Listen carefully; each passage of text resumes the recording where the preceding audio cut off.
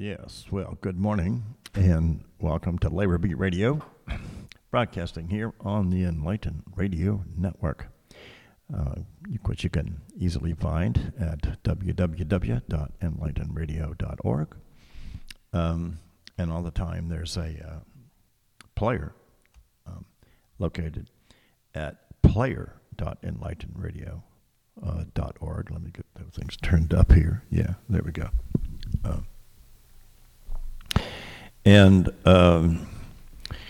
Well, today we have a couple of attendance problems. One of them is a dead car that currently is in Rockville, Maryland, the nearest place that apparently a West Virginia owner of a Tesla can get help if there's a serious problem. So anyway, and in addition, we have a absentee from our Chicago friend, Scott Marshall, this morning. But others may chime in here. Fortunately, I was well prepared today, and I want to take up a couple of issues. My name is John Case, of course, and we've been doing the Labor Beat Radio off and on, mostly on recently, for the past 10, almost 15 years, actually. And covering a wide range of subjects, but try to stay related to wages, working conditions, and, a little bit of war and peace. Other than that, that's been pretty much our agenda, the higher wages party, I think we used to call it. But today, or yesterday, rather, the Secretary-Treasurer of the West Virginia AFL-CIO, Andy Walters, apparently at a recent legislative conference in Charleston, West Virginia, just last week, I couldn't go for family reasons, but somehow I got nominated for participation in an artificial intelligence committee, which I only latently realized was a national initiative of the AFL-CIO, and apparently initiated at the very top by President Liz Shuler, who has been in the press basically recently, and since October, when just after an executive order had been issued by the president on how the president was going to implement SAFE and, more accurately would be to say discovering the safe and most helpful and useful ways to deploy and use artificial intelligence in the United States. Now, that's a gigantic subject, and of course, from the standpoint of policy, many things are being evolved. However, in the very beginning, Labor Secretary, what is her name, Janet Sue, she issued a statement indicating that the federal government was going to place a priority on the role of collective bargaining in artificial intelligence. And so let me just take a look here for a minute at the statement that Sister Shuler, I'll call her Liz Shuler, our president. I got to find the article here. I had it. As usual, it's right in my paw. Here we go. This is actually extracted from a Politico report, but as I'll try to mention later, there was a lot of discussion, kind of derivative of it, at the discussion last night by this committee being set up by the leadership of the AFL-CIO to explore and develop a wide-ranging discussion in different regions of the country about labor's reaction and what they're seeing happening on the ground with respect to implementing artificial intelligence technologies. And it's what the big questions that are being raised might be about the impact. So, but nonetheless, at the, this is recent discussion, Politico reports it like this: the union AI playbook grows up. Ask AFL-CIO President Liz Shuler what she wants from the federal government on artificial intelligence, and her first answer is not a surprise. Strengthen collective bargaining rights, like generally. And here's what President Shuler said.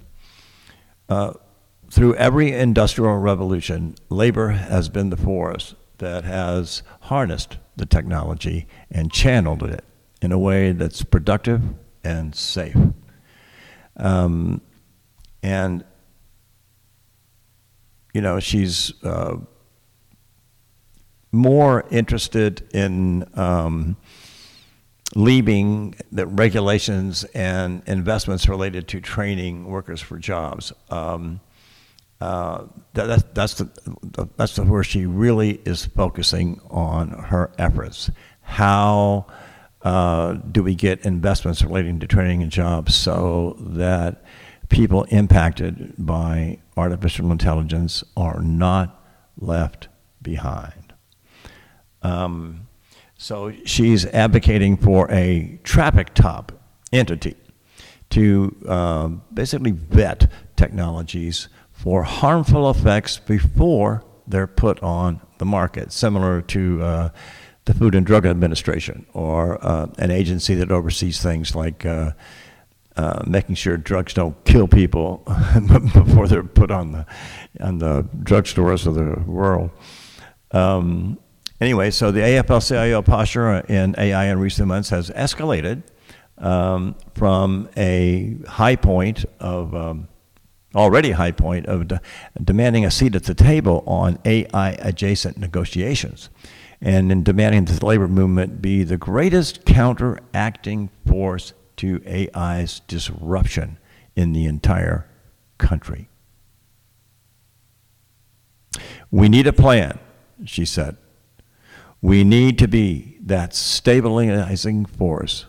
We are the only movement that can do that. So I think that is a great opening that President Shuler has made, and it sort of strikes exactly, I think, the right tone. It should be said, by the way, that Julie Su is the current acting labor secretary, and sitting alongside Shuler in a separate interview this month with Politico, she said the answer to AI equity questions of the future, quote, depends on government doing the right thing. If we go down a path in which we don't have guardrails, in which we don't prioritize the well-being of working people, then we don't want to look back and say, I wonder what happened. Now, what she's referring to, it's a very, what that's referring to is the fact that when the big round of technology in communications and transport made and the circulation of financial goods and the interaction of currencies and the ever-widening network of globalized industries and corporations was coming on board and exporting a lot of manufacturing, a lot of union jobs overseas to low wages, cheap markets, easy to extract national resources, et cetera, flunky governments to pay off and take gold out and by the tons, that kind of thing.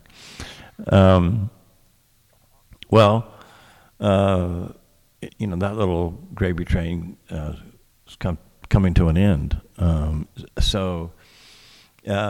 I think that in looking at all the people that lost their jobs and the net social effects that happen, and basically we can just summarize the whole matter with Donald Trump.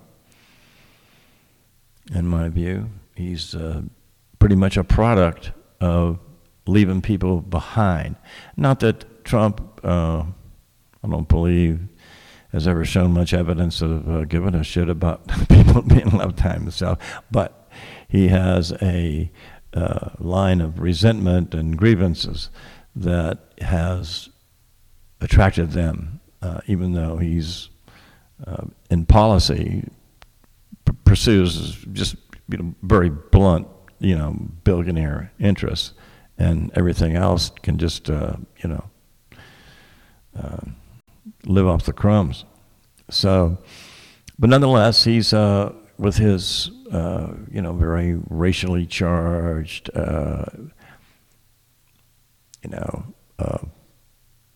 anti-crime, anti-immigrant,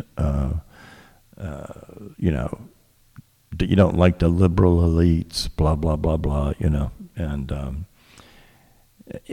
and appealing to the most reactionary forces in the country, dressed up as Christian nationalists. So you've got a pretty potent cocktail there of negativism that's arisen, and I think that's what Julie Sue was talking about. What happens if you don't pay attention to the guardrails, if you don't pay attention to what happens to people left behind by what looks like a wonderful thing for some people to get rich. And others, though, get left behind and they're pissed off. So, to avoid that, how do we approach artificial intelligence? So that was the subject of the discussion. Yesterday, there were folks participating from quite a few different regions around the country. I don't know whether everybody was there. And I participated just solely as a result of somehow I got put on a West Virginia committee of some kind, and I was available to get on the call. And I'm very thankful because it was a wonderful discussion, and the leader, a gentleman named Garrett, seemed very well informed about the general direction of AI investment and technological direction, at least in broad outlines, and did a pretty good job too summarizing recent experience that affiliated unions have had in contract negotiations where there are significant artificial intelligence issues on the table. And of course, the most prominent of that was the Screen Actors Guild contract negotiations in California. And where who owns the creative content of the creative writers and other creative workers that are producing the films and TV series and all these other content that everybody is spending a lot of time watching on streaming services, the old movie buildings, to the extent are they making a comeback? I'm not sure yet, but and so all those workers, were not getting paid for any or very little of the redistribution rights unless they had, extraordinary personal contracts of some kind. And so recovering that money for those writers, well, how are you going to deal with the incentive now on the management side to completely exploit artificial intelligence technologies to basically mimic the work of creative people and, in effect, perform, 50%, 60%, some big chunk of the work being actually performed and cost jobs and never get the creative intellectual property rewards that you should have deserved. So they made some progress on several fronts there in the negotiations and in this that were laid out in this discussion yesterday.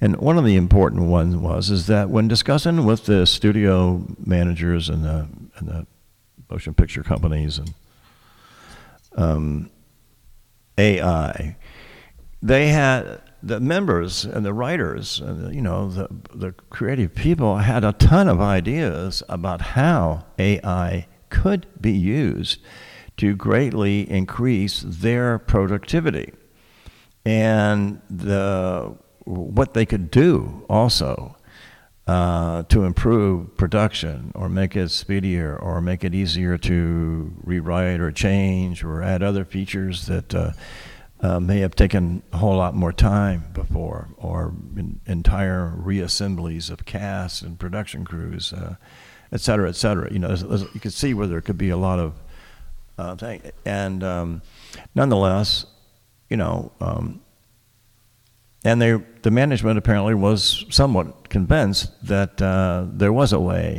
were ways in which they could have more common ground about it and achieve gains from artificial intelligence without just ignoring, the creative people and basically trying to replace them as quickly as possible.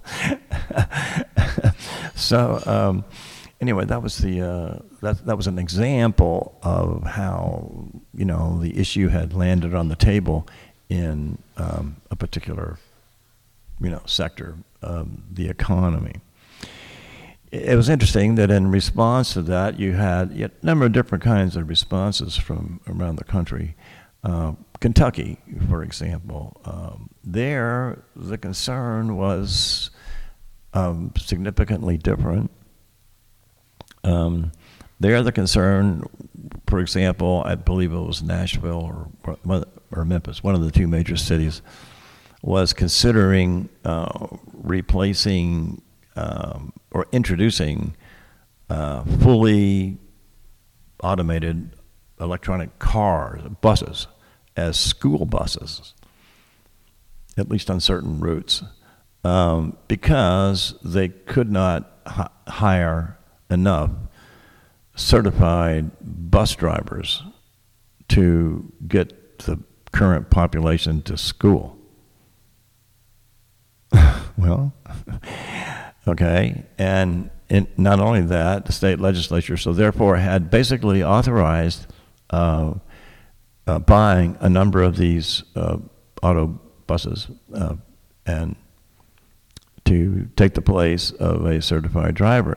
Of course, the auto bus, only eats gas, only eats battery electricity, and doesn't have to have probably doesn't have an arrest record or anything like that. You have to check. So you can see, the appeal in some people's eyes. So laying off or replacing public services like transportation with, automobile, AI. Similarly, the legislation being considered in Kentucky was also going to impact the ability to use similar vehicles in state transport. So, again, eating into, the transportation workforce. Other places, it was shown that I'm just focusing on the job issues here now. The replacement of a lot of personnel activities in management. For example, hiring and in some places even firing being assigned to automated decision-making software. You had a certain number of absenteeisms due to medicine, but 2 of them don't appear to be substantiated. You're terminated. If you want to appeal, send an email to so-and-so. These kind of things. And of course, the now infamous use of AI as employee surveillance technologies in the Amazon warehouses, for example, where it's just, you have no reason to, believe the company's assurances that, the bathrooms are not fully televised. So just give you the kind of paranoid mentality you could have, because everything else, at least, is. The interaction with robots there too also. There was a great example in one of the warehouses, for example, in just across the border in Virginia from us here off I-81, where a worker was injured by a malforming or badly performing automated little robot truck that goes around doing quite a few things. And anyway, there was no one to call.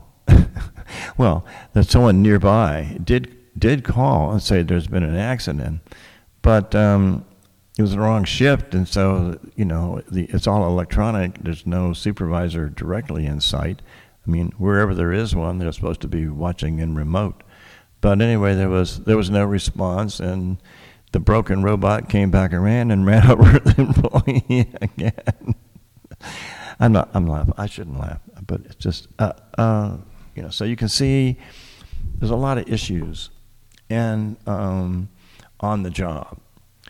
We have in healthcare, there's similar, introduction of technology to replace missing workers, missing in large parts because of unbelievable conditions in both hospitals and schools since the pandemic. But there's a huge effort to try and use technology to replace the kinds of instructors. For example, the explosion in online education currently going on. Been going on for some time, actually. But one of the top people in artificial intelligence, for example, in the United States anyway, he teaches mostly from a background in Stanford University and with Google. He teaches a whole series of courses on AI that are top level, and has 1 million students per class. And further, when you dig a little deeper, for example, into the Kentucky situation, and why is it that you can,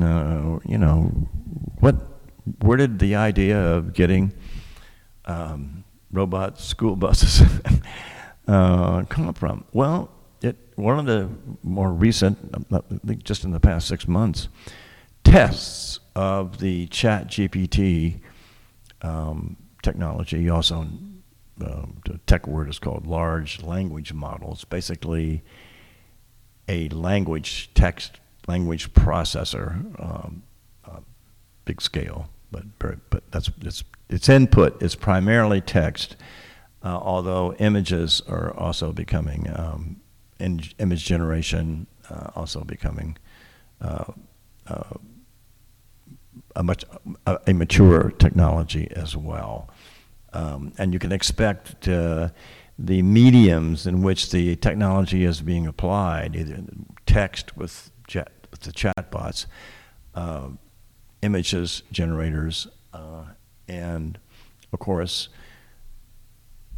down the road you have, what about video? What about audio and video? And you can, if you get into it, you can see how well it's not quite there yet, but it's going to get there eventually, and it's all a question of how much data.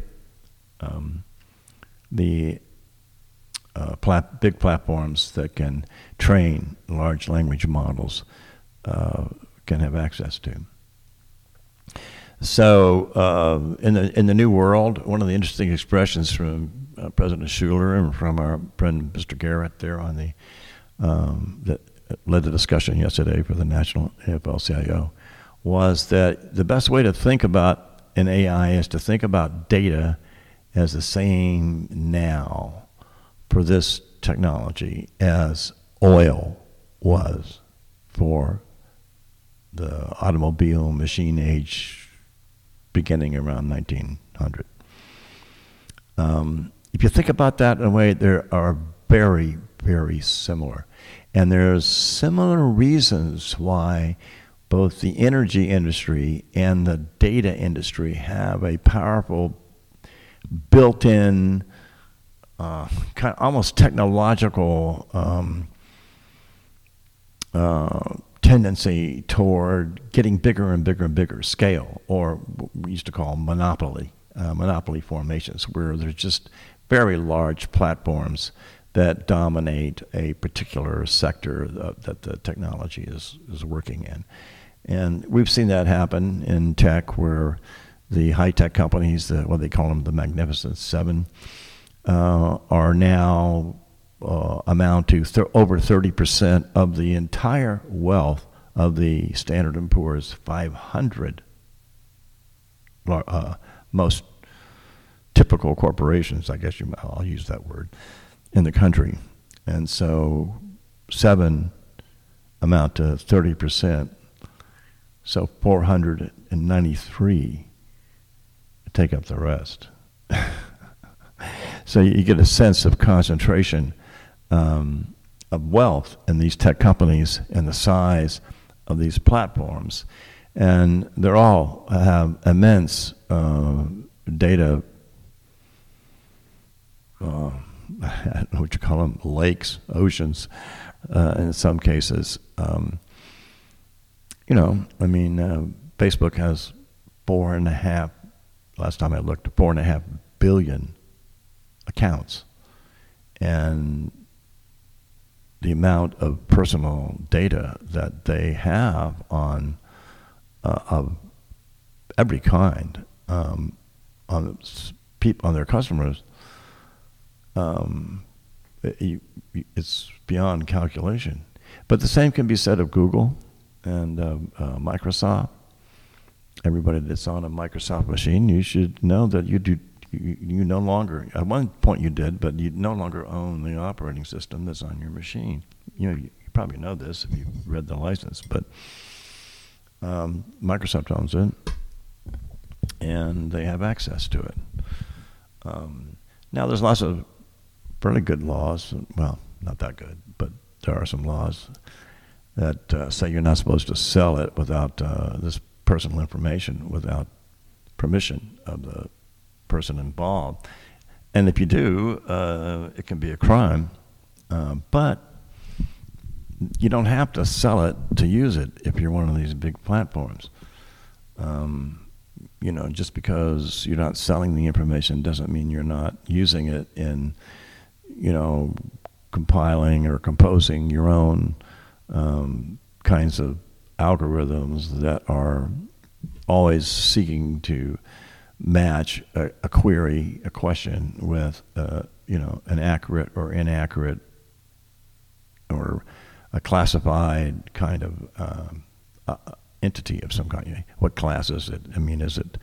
I want to see something about Russians. Well, so I was like, go through all the Russians. I want to see something about LGBTQ to AI, that's a classification problem. And, and whether it's that or whether it's the generative AI of, saying what comes next, or other modes, that you're going to see the specific implementations get deeper and deeper and more accurate as long as the data flow grows. And now you know why Amazon has Alexa. As long as you keep Alexa plugged in your home, I got to tell you that it's on, even if you tell it it's off. It's not off.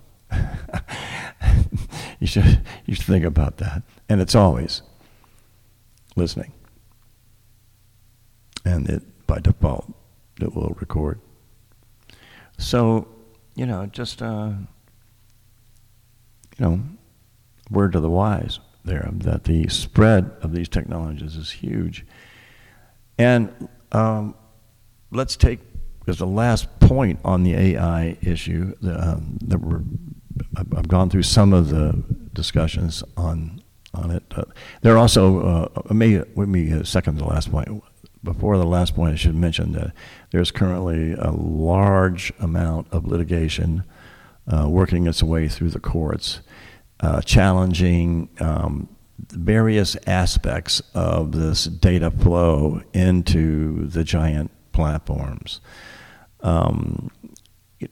Maybe very prominent and probably headed to the Supreme Court is the New York Times suit against Google, because Google allows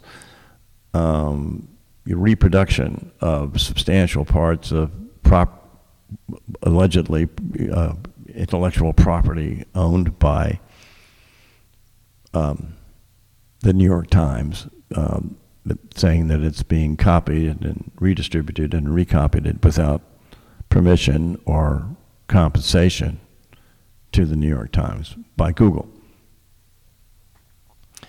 And so that's a case that's going to get to one of the knotty problems is that one, AI is only as powerful as the size and quality of its data resources, richness of its data resources. Countries that feed their AI systems richer data will have higher performing AI systems.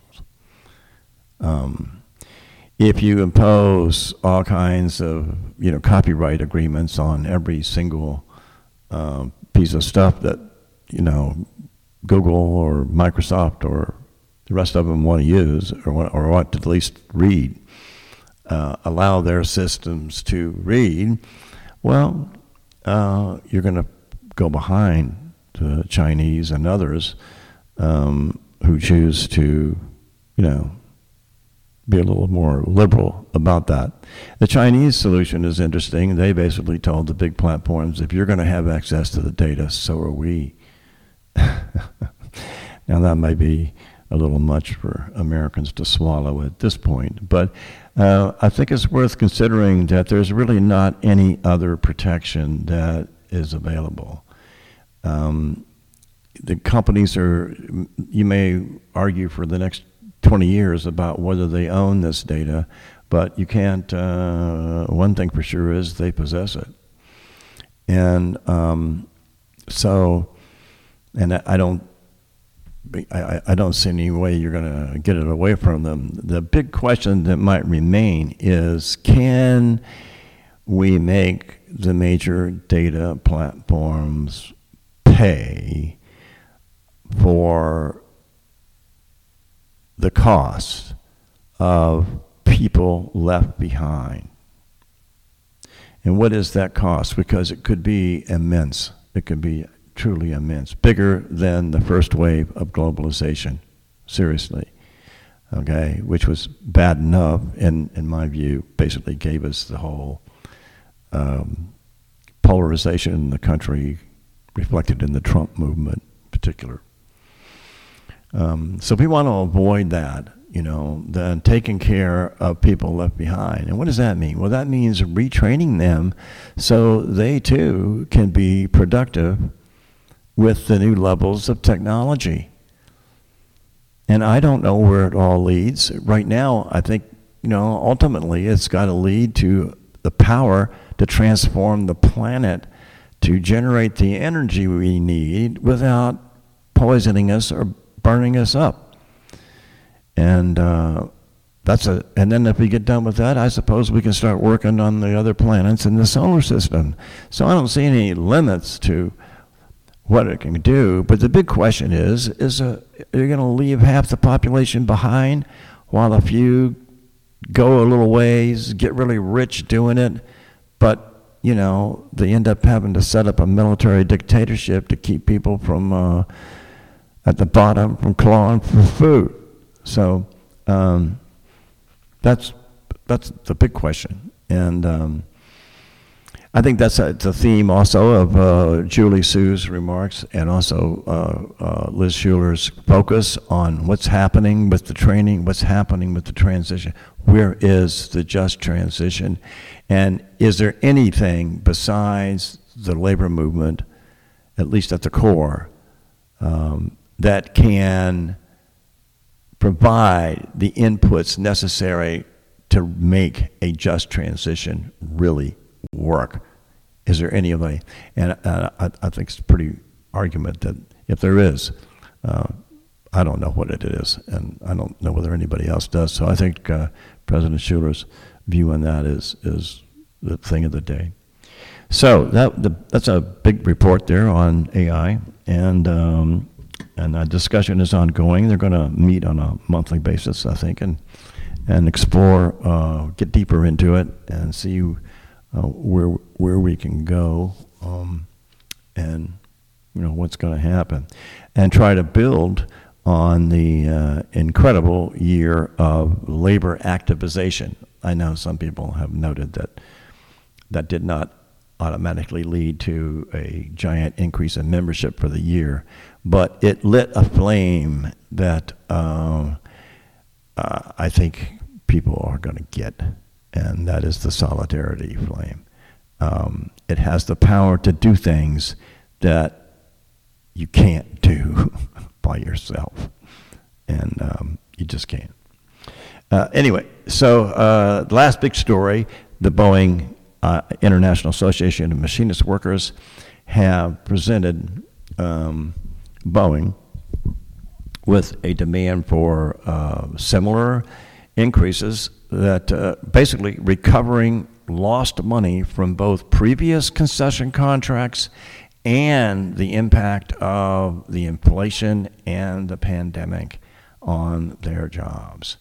And they are demanding and threatening a possible strike action for a 45% increase in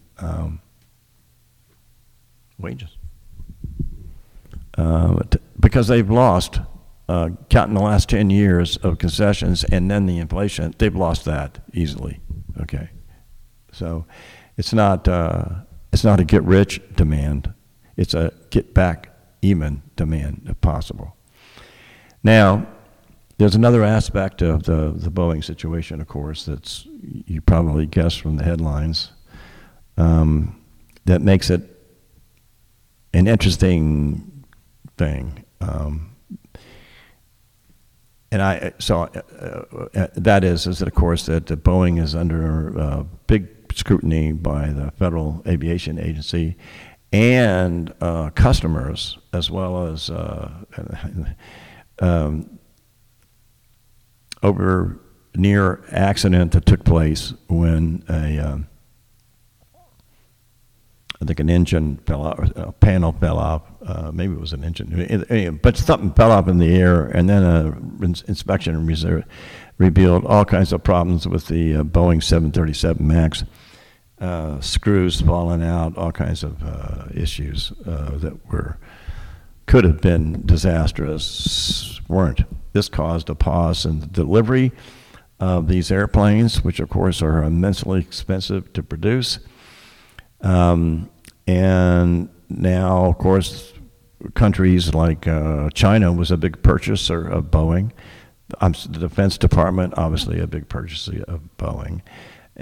But their other airlines are now having to look to Airbus, the European, commercial airliner producer, and Boeing's in trouble, and its management is in trouble. And the FAA itself is now a little bit in trouble too because of alleged lack of adequate supervision of Boeing going back at least 10 years. And so you might ask, well, why, if the company is in all this trouble, would the labor, say, oh, we want 45% wage increase and catch up from where we were? Okay, now I'm going to say right now that even though it's catch up and stuff, I don't know why the exact narrative, other than I've been reading about the 10 years of concession, and maybe I may even go back a little further. And I'll just leave you with a story, okay, that I think could explain the mood and mentality and spirit of the Boeing workers at this kind of moment. Number of years ago, like in the, I'll say a number, this is in the 80s, we had of course, we just following a period of very high inflation too, got up above 10% for a year or two under the Jimmy Carter administration, and right even before Reagan came in '80, the chairman of the Federal Reserve back then, a man named Paul Volcker, decided to dramatically raise interest rates to keep the inflation, largely of which was a result of the Vietnam War. Hold on, we got a call from Mr. Bill. We're on the air, Mr. Bill. What you got? Oh, okay. He's calling me later. I was about Boeing, yeah. So, and in this early 80s machine shop, there had been the third contract, and since it was up, they usually ran about 3 years apiece, and people had been hit hard by inflation. But not only that, in the previous contract, they had, because the company claimed they had poverty because of they had been bought by a conglomerate and then resold, and they were short of money and all this, and we had made a concession back then. And then also it had happened actually the previous contract before then, and the leadership had been thrown out of office for caving to company poverty commands even then, back when they were with the big multinational. So the third time came around, middle of the inflation, the company says we can't afford anything. The members voted to strike the plant. Why? Well, because, there was some people that wanted to take it on, 9 years before. But were outvoted each time, because who wants to go and strike a company that may go out of business as a result? And what would be the point of that? What are you striking about? Over, pay or working conditions. And usually strikes take place when people feel they're being attacked and they're defending their conditions from being eroded or wiped out or whatever. And this became true here too, except there was an extra zing to the whole matter. And that was, they've tried to screw us over the whole past 10 years In the meantime, we got hammered by, the inflation, and now they're going to do it. They're obviously going out of business, and they want us to pay the ticket out of town. And so that's what the members' attitude was. If you're going to commit suicide but have us take the bullet, to hell with you, let's all go out now. Take you too with us. That was the mentality. So, you can exhaust the patience of people. It usually doesn't happen in a short period of time. It takes a while. And it takes to be in a place where the people, for good reason, had commitments to the job. It was doing something they needed. And then all of a sudden it fell apart and fell apart again and fell apart again. And people didn't tell the truth in the process. The management, they're told to send out a message, and sometimes they'll tell some people the truth, but they tend to stay with the discipline as long as they're with the company. I mean, that the management will insist on that mostly. So a collision took place, and again and again, and bad faith took over good faith, which meant the bargaining process died. And so there you go. Well, that's enough for today. Thank you for tuning in to the Labor Beat Radio Show. We'll be back next week with a few more guests, I think. I got to get my ass in gear here. But I hope we covered a couple of the artificial intelligence topic a little bit and helped you a little bit understand that. And cheer on the machinist at Boeing. There's no fix to any of these big problems in the economy, including what happens to Boeing. I mean, maybe Boeing has to be nationalized for us to have a jet airliner manufacturer. If so, I'm sure we'll do it. The French did it at one point, and I think the Chinese have done it.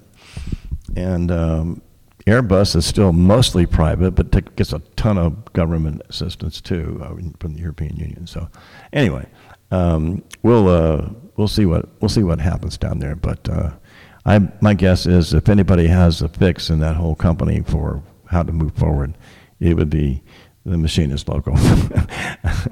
Take care. It's late, but everything comes next.